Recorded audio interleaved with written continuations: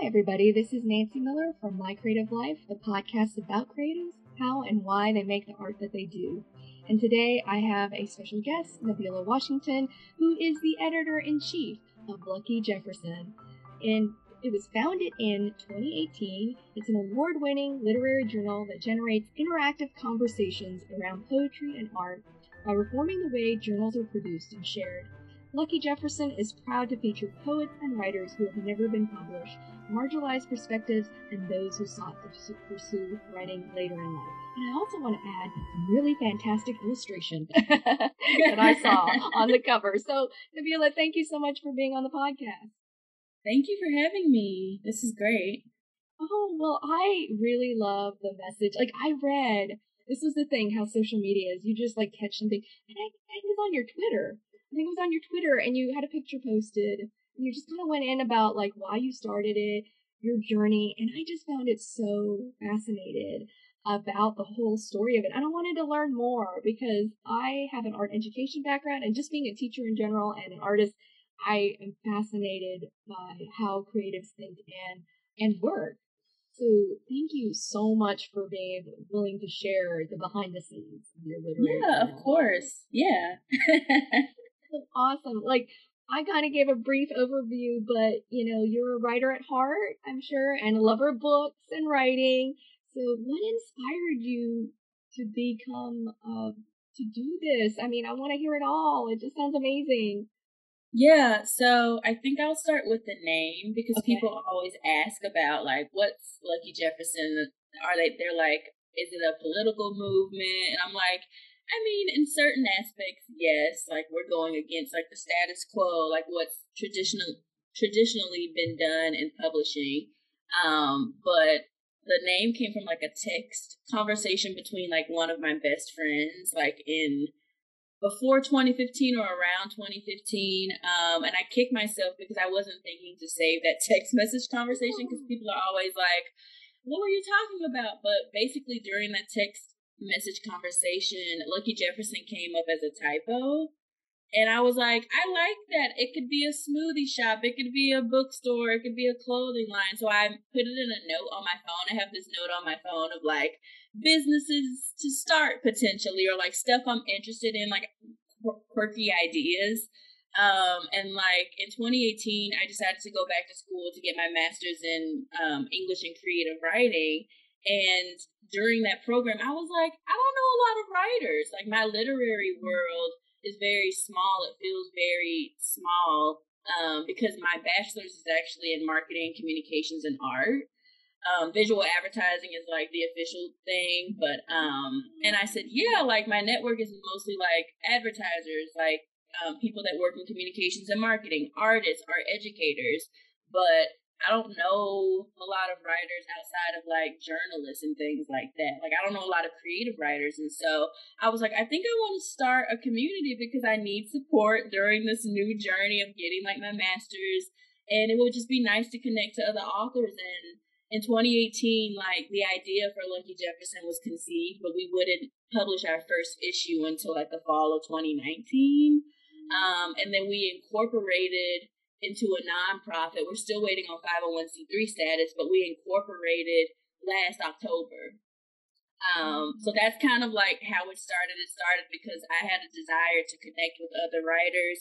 I had a desire to create a community that was engaged, that was supportive and loving. I know that the literary community isn't always those things, and that comes with any territory, but I just wanted support because I love writing academically. I also love writing creatively, and I've been writing since I was about 6 or 7. I used to write weird space dramas. I used to write about romance, and I had a teacher in the 2nd grade. Her name was Miss Hunter, and she just saw me. And it was at West Hills Elementary School. I don't know if she's still there. I should try to find out, but she helped me get into writing conferences. She just really poured into me and believed in me, and I carried that sense of community and being seen and being centered in my education and in this initial or organic interest. And I was like, I want to replicate that. I want other art authors to be seen No matter if they're a doctor and they're really interested in poetry or if they've been writing since they came out the womb. Like, I think every journey and every path to writing is authentic.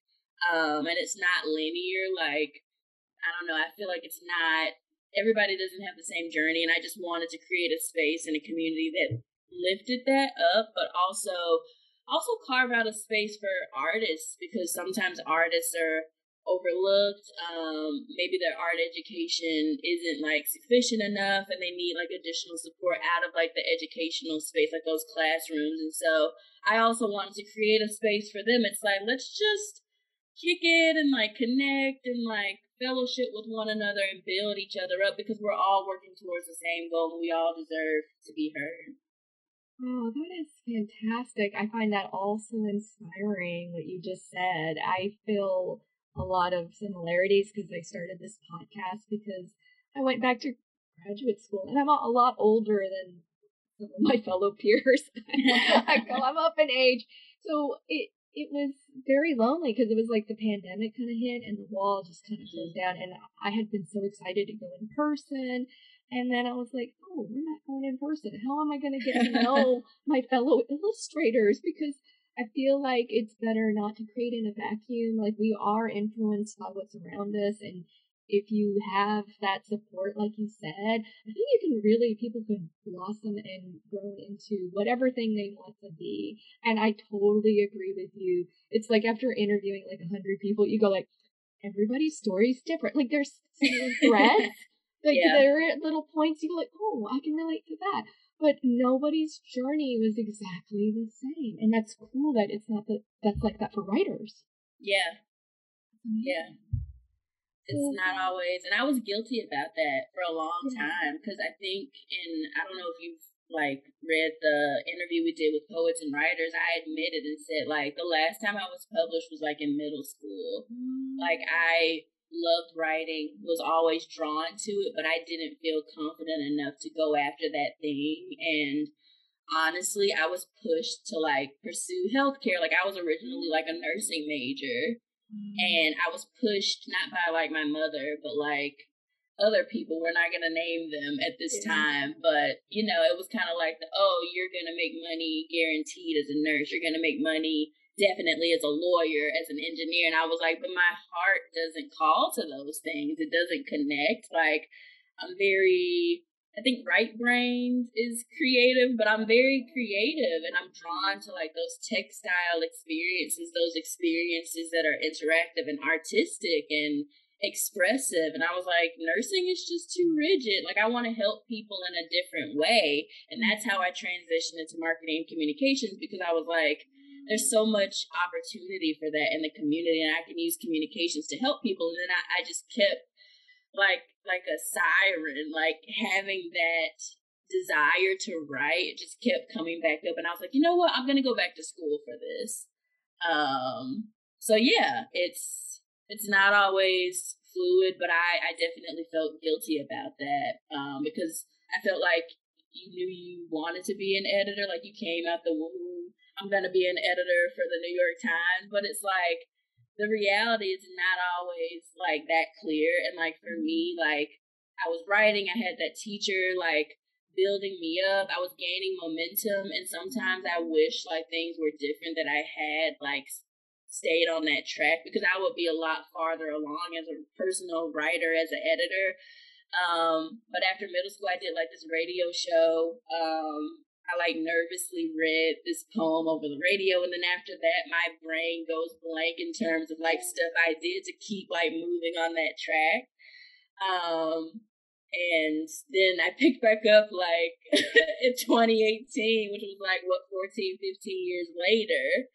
And it's like, I'm ready now. Yeah. And I just had to kind of own that. And I was like, because even in that interview, I was like, should I admit this? Like, am I going to be disowned from publishing by saying, like, I didn't go to school to be an editor initially. I've been writing this whole time in different ways, but I like, you know, some kids, like, they go get their bachelor's in creative writing, and then they go to the MFA. They do all those, like, I don't know, programmed steps, but it just wasn't like that for me. Everything's like scrambled, but it kind of worked out because I think as an editor, you need to have a good understanding of marketing. You need to have an understanding of like creative design. You need to be a good writer too, or at least be enthusiastic about it, or understand like how things lay well on the page, you know, how those words take up space, the form, the rhythm, and everything. But yeah, I'm proud of like my journey, and I'm learning to not feel guilty about that, and to accept that like not everything is like perfect, because life isn't perfect. And I thought, even in graduating with like a visual advertising degree, I thought, oh, I'm gonna work at this ad agency for like 50 years, and then I'm gonna like retire at like 90, you know, and hopefully have like 2 years to like recoup the benefits of like such a relatively stable life, and none of that happened. Like I couldn't get into an ad agency. I think I worked at one marketing agency in Massachusetts. Hated it, and I just was like, you know what, I'm gonna go into the nonprofit world and work for other people to like try to figure out how I can help the community, because I, you know, again had that calling to focus on people, to help people, but also to write. And I've had a long journey, a very long journey. Like if you go on my LinkedIn, it's just like, girl, like what were you doing? Like it's all great, like experience, and I think like having a vibrant or diverse experience, like in terms of your career, is like a selling point. Like in interviews, like it's not like, oh, I worked as a clerk for like 50 years. There's nothing wrong with that, but it's like you have a lot more to talk about, a lot more experiences. You pick up a lot more skills and stuff. But yeah, I'm gonna stop talking because I ramble too. I think it's fascinating because I really relate to some of this, like what you're saying. Like I think it really helped. Like I look back at my career, there are certain things that I wish the biggest thing I wished I'd done early on is taken more risks.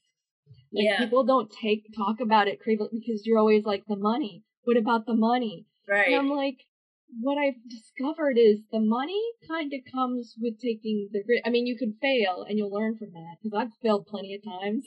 But the thing I realized is through the risks, I've been able to have some wins. And I would never have had those wins if I'd never taken the risk to put out what is it that I want. And I feel like creatives, like one of the biggest things I've noticed, there's almost like this mental barrier. Like it's like a great wall that we have to climb. And it's like, really, yeah, you could climb it, but maybe you could just punch a hole right through it and just say, this is what I want. This is what I'm going to go for. And what I figured out, because I was so shy in my undergrad, I was that kid who just, I'm not going to talk to anybody, sit in the back of the room, nobody see me, don't look at me. And then finally I became an art teacher for 11 years. And that was what made me realize, teaching other people art, that this is just, it's the part of what your process could be in life, that it's this non-linear journey, and you have to put yourself out there as a creative if you want to continue doing it.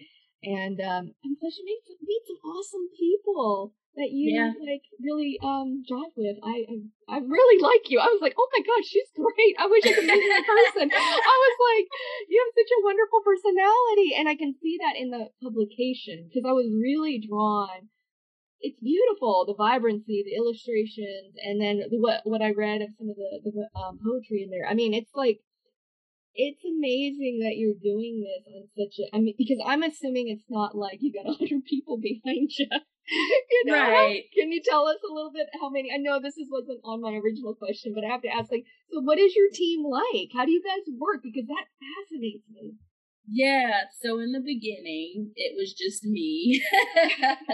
It was me and like my mom, honestly. Like my mom was like reviewing the poems. I was like training her up in how to like be like an effective reviewer, how to like establish ethics in terms of being an editor and like being a writer.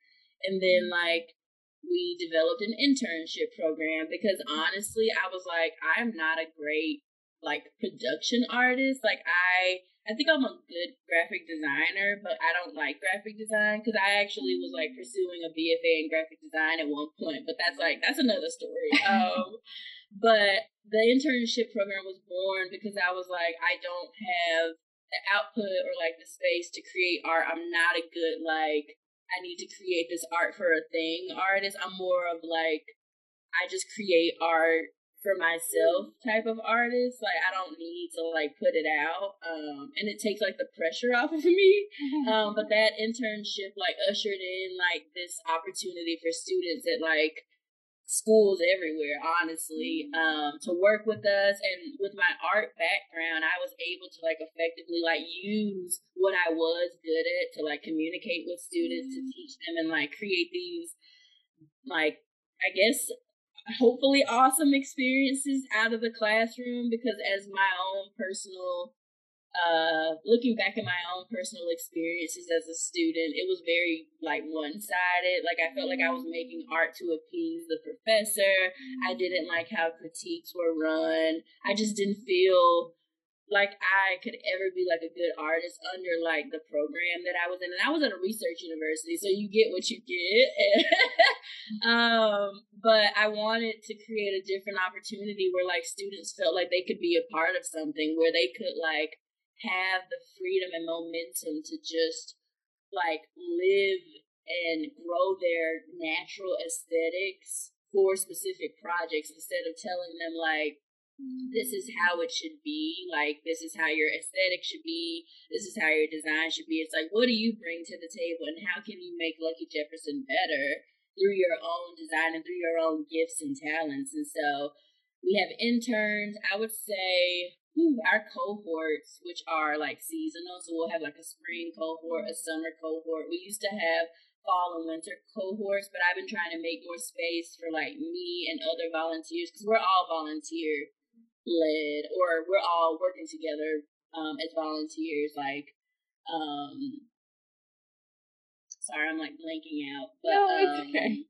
I was like, no, I hate when that happens. Oh, but, no, it's okay. But you have so you have the internship program, which I thought that was great. Long list of like students from some really well respected art programs, and their portfolios looked really great. And so then, as far as the volunteers, are these the volunteers that are maybe like, they're not interns, but they're helping out with the, like, sorting, which the submissions for the writing and right, and the design maybe, or things like that's that? where I was going. Thank you for like jogging my memory. But yeah, we have like, I would say 10 to 15 interns in each of those cohorts, all working together to create art, to work with us on like, I don't know, layout design. It could be anything. I try to like gauge their interests and like personalize each experience based on that, instead of go fetch me coffee, go do this thing you might not be interested in, Yeah. But we have guest editors, which I rolled that out about a year ago. I think we're like 3 years in as a whole with Lucky Jefferson. But the guest editors, I have like a guest editor that I feel best identifies with the issue. So like our latest issue, Gibberish, which is all about like rejecting biases and stereotypes like linked to ethnic names, like reclaiming like our culture and heritage. I have like an Asian American identifying writer on that. Like, I wanted it to be somebody that like could offer additional perspective from like a different lens too. But yeah, we have guest editors. I would say like 1 to 2 per issue. That wasn't always the case. Honestly, it was just me and like the students and like random volunteers who would just like be like, hey, I'm interested in like helping you edit this thing. But now it's like, oh, we have like support in marketing and social media. We have support in like not just the guest editor looking at this. We have students that are interested in editing. We have students that are interested in just creating art. And it's like, there's a lot of turnover in terms of like our internships only being 2 months, and those students phase out and we have to do it all over again. But like, we have like this really cool team of folks that are just all kind of like doing what they want to do, but like still contributing to like this growing puzzle. Awesome. Like, it feels very cohesive. And I think because you're managing all this, and you are aware of what's going on with all these different volunteers and the interns, it still comes off very cohesive. And yeah, I just thought it was a great idea. And I just love that you are offering, you're creating basically that platform for people to be able to be heard. And I think that's an excellent idea. Yeah, and it's interesting. There's not a lot of pressure, like outside of like meeting a production deadline, but there's not a lot of pressure to sell stuff. Like, we don't have subscriptions because I was like, I feel like that's like just gonna center or decenter the students, decenter people, which is the whole reason why Lucky Jefferson exists is because of community. Like, I literally just wanted to talk to other people. And so I didn't feel a need to like say, okay, we have to sell every issue that we print or like do or die. Like, honestly, like those issues are not our bread and butter. The bread and butter is people. Like, the bread and butter is like our writers and artists. Like, they are what keep this thing going. And I'm gonna make sure it stays that way for as long as possible, especially as a nonprofit, because now we're like more collaborative. So I have to like really like hammer that home. Like, do not make a big deal about like money. Like, we need more money, but it's like we've been doing like well enough to like survive because of like our interests and like our goals, and that we put like community first. And it's like more fun that way. It's like it starts to become less fun when you make it all about like money and like when are we gonna get salaries and benefits, and it's like that stuff is gonna happen, but like so. And I think sometimes I wonder, like, when you have something that you're doing like that with passion projects, and then you start monetizing things, and then you're like, you kind of wonder when you see other companies out there, and then there's that, you start creating a different dynamic, like you said, and then it changes the game of why you're doing things and stuff like that. That's why I do this podcast. I don't get paid. It's just fun. I love talking to people. I was like, it served a need for me, and I wanted people to share their great work. I was like, I met people who I was like, yeah, you're a really cool person. I like your art. I'm gonna come on my podcast and we can chat. Because like, and they were, usually people who creatives tend to be a little bit shyer. They want to talk about themselves, but it was very conversational. And then you get to share their wonderful work, and I go like, people should know about this person because they're doing something great. And why does it always have to be somebody? Why does it have to be the point where maybe the 20 years later and you're getting some kind of award or something fancy? I don't know what they, a Pulitzer or whatever. I think because I go like, we forget like all the effort it takes somebody to get to where they're at. It takes a lot of hard work, and I'm sure you and your team have put in a lot of hours to create a professional publication. I mean, it looks highly professional. Thank you. Thank you. Because of your marketing background, what's some advice that you could give to people who are aspiring writers and artists to kind of market your work and get people's eyes on it? Because as an illustrator, I'm always asking people about that aspect. Yeah, I would say, going back to your advice about like risk taking, like don't be afraid to put yourself out there, and don't be afraid to leverage social media to like glorify your work. I can be very introverted. I'm not an extrovert at all. I'm like a combination of both because I'm in marketing, so I have to like get in front of people when I don't want to. Like, I'm more of a homebody, but it took a lot of courage for me to like even put Lucky Jefferson out there and to build kind of like our social media and stuff. But that's how you make connections. That's how you meet other people. That's how you learn more about the world and see things from other people's perspectives. Because if you don't, you're just going to continue to feel isolated. And networking through marketing is such a lucrative skill. Like, you don't have to go to like those weird networking events, I feel, because I hate those. It could be something as simple as like you reached out to me on LinkedIn, you know, and that's like a warm connection. Like, and I've enjoyed this conversation, but more artists could just, it's as simple as just sliding into someone's DMs and being like, hey, I really like your stuff. Like, could we chat?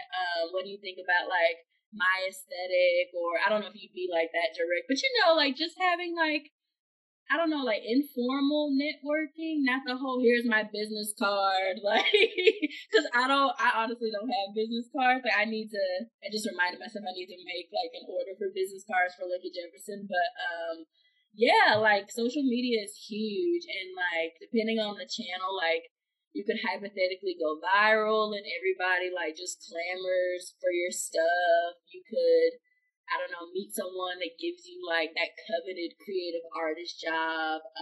That's like my biggest advice. And when I was in school, social media wasn't what it was. Like I think Snapchat had just debuted, and I was like, I'm not gonna send people pictures of my face. That's weird. But then, like, you know, so my advice is just to find your lane, find what you're good at, keep building on what you're good at, and don't be afraid to like put yourself out there how it makes sense for you, because you don't have to do the typical things. Kind of like with resumes, they're like, oh, don't put color in your resume, jazz it up, like design your resume. Like that's a marketing tool as well. Like it doesn't have to be like those boring black and white like cookie cutter things. Like I hate that old age advice. It's like your personality is your biggest selling point. Your ability to connect is going to help you like land those sales, land those gigs, and you can be as nervous or as introverted or as reserved as you want, but you cannot do anything in this world without the help of like someone else. Like, even if you work for someone or if you're your own boss, you need those connections to expand your empire, to like grow as a person, to just bloom how you were supposed to. That's like my advice. That's awesome. Yeah, I think it's so true, and because like one of the things, because I'm a latecomer to social media like Twitter and Instagram, it was like I learned also to be social with the other people who were there. Like I like, because, and it's probably because of being an art teacher, I was like, oh, this person just started an account. I was like, I want to give them a like, and I want to, I like their work, and I want them to know that, hey, keep going. I like what you're doing here. You got it. I think encouraging others, because it's hard sometimes. I'll look at social media like, oh, these people are so good. Like, they're really good. Like, and they got these huge counts and things like that. But, there's all that hours, those man hours to have gotten there. Just like with writing, music, or illustrating and art. People have, right. You just don't always see that they put time and effort into work. So, but thank you for sharing that advice. I really appreciate it, and coming and hearing it from a writer, the writing side of it too. That writers go through that same thing. They've got to put their work out. That's great. Yeah. That's like the only thing I could think of like right off the bat, and that's something I'm still working on because I don't share a lot of my work. I'm very like secretive or whatever you want to call that. And like reserved online. Like if you follow me, I'm like huge into anime. Love anime. I think that's like half of what I post about. And I'm like studying Japanese, so I'm just like, this is like, but then I'm like, oh, I should probably tell people that I have a poem coming out and XYZ. It's just like that conscious like effort or like capability to be able to like be your own hype man sometimes. On social media, like in person, virtually, it pays off in the long run. Because I'm like, oh my gosh, like, because somebody else, it was weird. Like one time, somebody reached out to me about something I had coming out, and I was like, oh, I should probably let people know, but I don't like see myself in that way. Like, I don't know if it's like a pride thing. I just like don't like talking about myself, but you have to as an artist. You have to as a writer, and that's something that like I think everyone. That's like a one of those muscles that you could train like over time to just like learn to fall in love with talking about your work, putting yourself out there, connecting with other people, as you said. Yeah, because I enjoy talking to people who have passion for whatever project they're doing, even if it's something that I'm not necessarily into because I'm not a writer, but I clearly feel the passion that you have for your work. So that excites me. Like, oh, maybe I should try and do more writing.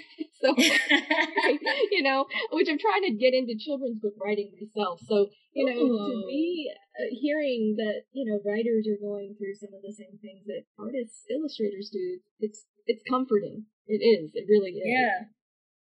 So, with all the things that you were doing, how do you manage your work-life balance? Any tips, or is there just none? You just work 24/7. um So I'm big on like being open about therapy, and one of the things my therapist told me last year was like not to do anything that doesn't bring me joy and to learn how to make more space for myself, because sometimes, at least for me, when I get into like that survival mode, all I can think about is work. I'm working myself like past like the hours where you're supposed to like not be working, like working on the weekends and like so I'll say that my work-life balance right now consists of me just creating space for myself, like me reserving the weekends to go for a hike or to go kayaking, me telling folks, hey, I'm going to get back to you tomorrow because I don't respond to work emails after 4 p.m. or 5 p.m. You know, it's about like respecting your natural capacity. Because if you don't, you're going to burn out, you're going to lose interest in those passion projects that need you because you're like that lifeline for those projects. So it's like, what am I doing to protect myself and to respect my energy? Like this week, I've been feeling like pretty low on the energy spectrum, and I was like, yeah, maybe it's time for me to go take a walk, or what have I done for myself this week to better manage my time, to better manage and not be consumed by work? Because after school, it's like a grind, honestly, and a hustle to just like stay afloat, like I guess stay in that middle class, whatever box. And it's tiring. And if you like don't take out chunks of time to just like woosah or cook. Like I love cooking at home because it helps me be present. It takes me out of my head. It takes me like out of that. I need to get this work done. I need to do something for Lucky Jefferson. Like it's like no. Like what do you need to do for Nabila? What do you need to do for Nancy? So that you can get to those things and so that you can be your best self. So that's kind of like how I'm managing my work life balance. Because at one point it was just all work and no play. And I'm like, no, I deserve to play. These things don't bring me joy. Like I took up sewing last year. I've been learning Japanese. Just you have to have those little fires, those it's the little embers that lead to like the bigger flame. And so you have to do things that will allow you to continue to maintain all the other crazy stuff. So that's kind of like where I'm at right now. That's great advice. So, if you could go back in a time machine to a younger self, and you kind of touched about this, but like, let's say with Lucky Jefferson, if you could go back to that first when you guys were texting and you were like, oh, it's a great title for something. If you could go back in time and tell that person, your younger self, some advice that you found during this journey of creating the publication, what would that be? Um, that's a tough one. I would I would ask what makes you happy right now, because there was one point in my life where I was like changing my major like 6 times a term, like just to appease people. And if I could go back to like my younger self, it would be like, what does Nabila want right now? What is gonna make you happy? Because happiness can create a lucrative life. You don't need to be like some top level engineer to like survive or to like be great. Like your happiness can also like be a source of revenue. Like I know that that sounds weird, but like I just wish I had that clarity younger. I wish that I didn't feel so like trapped in this how am I gonna make money to like survive and like pay bills and like be independent and establish my own ecosystem outside of like my family. I wish I had the lens of like where I am now. Like, what makes you happy? You don't want to work today. You just want to sew. You just want to watch anime. You just want to like hang out with somebody. That's fine. It's like I would just tell my younger self, do you like do whatever. Don't be afraid to like be who you know you are right now. Or be who you want to be, because I was listening to so many different people. And I think that's like why there's like this big push to like get student loans. I don't know if there's still a big push, but you know, the whole student loan cancellation thing, it's like there's a lack of, I hate to use the word clairvoyance, but like there's just a lack of maturity and understanding about the choices that you make at that point. And I just wish I could just inject just a hair of the clarity that I have right now, because I would be on an even more explosive path, still not as linear, but it would just help me. And I think it would help other students too. That's great advice. Yeah. To save it outside of the point of the interview to talk about student loans. Yeah, I was like, we're not gonna go there. Oh no, I could sympathize. I sympathize. No, I totally do. And I wanted to ask you, where do you see Lucky Jefferson in 5 years? Yeah, so like I mentioned, Lucky Jefferson is a nonprofit. So in 5 years, we would have had our 501c3 approval by the IRS. We're also moving towards like interactive events. So like think of like the Facebook metaverse. So taking like what a book is and making it like a literary experience outside of the book, because books really haven't changed. Their format has changed. But the way in which you present the information or the narratives within that book haven't necessarily changed. And we are interested in not only collaborating more in like a real life setting, but just upending what the book can be, and also the people that can be a part of the book. So taking like everyday people and inviting them to like engage with writing on like a more personal level, and then creating like these community anthologies based off of like those experiences. So for example, I don't know if I should share this because this is still TBD, but like an idea that we have is like a traveling exhibit for our digital zine for Black Authors Awake.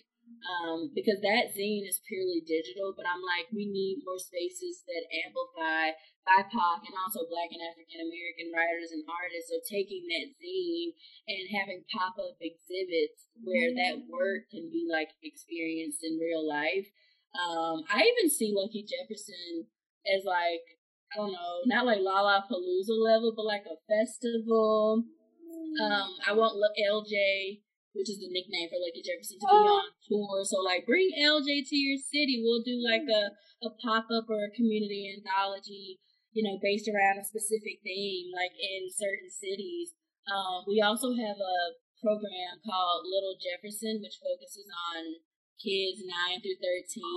Really? It's a little, yeah. What? So we should probably talk more about that. That's so cool. Yeah, it's dormant, but it's born out of that experience that I had with my second grade teacher, and I was like, I want to just make sure that those types of experiences continue to happen. But I see Little Jefferson as a press, so like children's books, and maybe one day Lucky Jefferson will be printing in-house for youth organizations and printing the work of students and eventually like authors. Like I see Lucky Jefferson as a press. We're not there yet, and I'm all about slow and steady wins the race. Like we're not trying to just like skip any steps. We're trying to do this right so that we preserve the community that we built, so that we don't have to be like, okay, how are we going to sell 5,000 issues, you know, because we're in a really good place right now, so where we can play, we can have fun, we can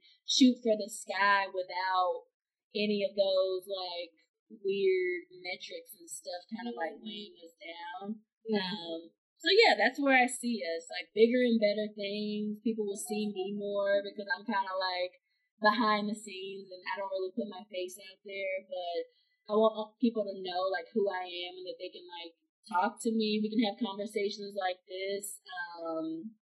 And we'll be bringing Lucky Jefferson everywhere at some point.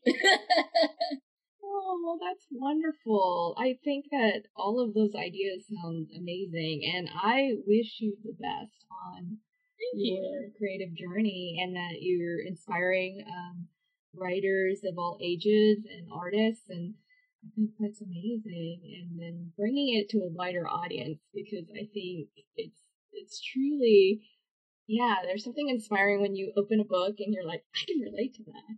I feel Right. that, and so Right. props to you, and your team. So where can people, because this is a podcast, where can they see Lucky Jefferson? So can you tell us your website and your shout out for your social media? Yeah, so if folks want to learn more about Lucky Jefferson, they can visit luckyjefferson.com. If they want to purchase an issue, they can go to luckyjefferson.com/shop. I believe if they want to donate, it's luckyjefferson.com/donate. But once they're on Lucky Jefferson's website, everything will like make sense. We're on social media at Lucky Jefferson. It might be like Lucky Jefferson or Lucky_Jefferson, I think, for Instagram, _Lucky Jefferson for Twitter, and then Lucky Jefferson Lit for Facebook. But if you type in Lucky Jefferson, we should be the first ones to pop up because, like, our handles, I wish it was just Lucky Jefferson, but yeah, so that's how people can connect with us. And if they want to, like, talk to me, like, personally, my email is Nabeela, Nabeela, at luckyjefferson.com. And if they have a submission question, it's submissions@luckyjefferson.com. Great. Thank you, Nabeela, for sharing your expertise and experience and your creative journey with us today.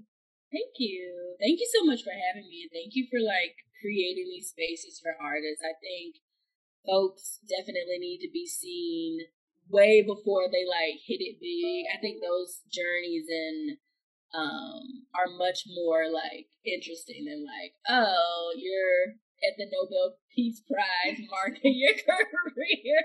It's like, what were you doing before then? Because I love those stories. Because it's much more like inspirational and it just helps you to like keep going, knowing that like, okay, it's supposed to be hard, but like, eventually it's gonna mellow out at some point. And it can happen. Well, thank you everybody for listening to My Creative Life. Bye.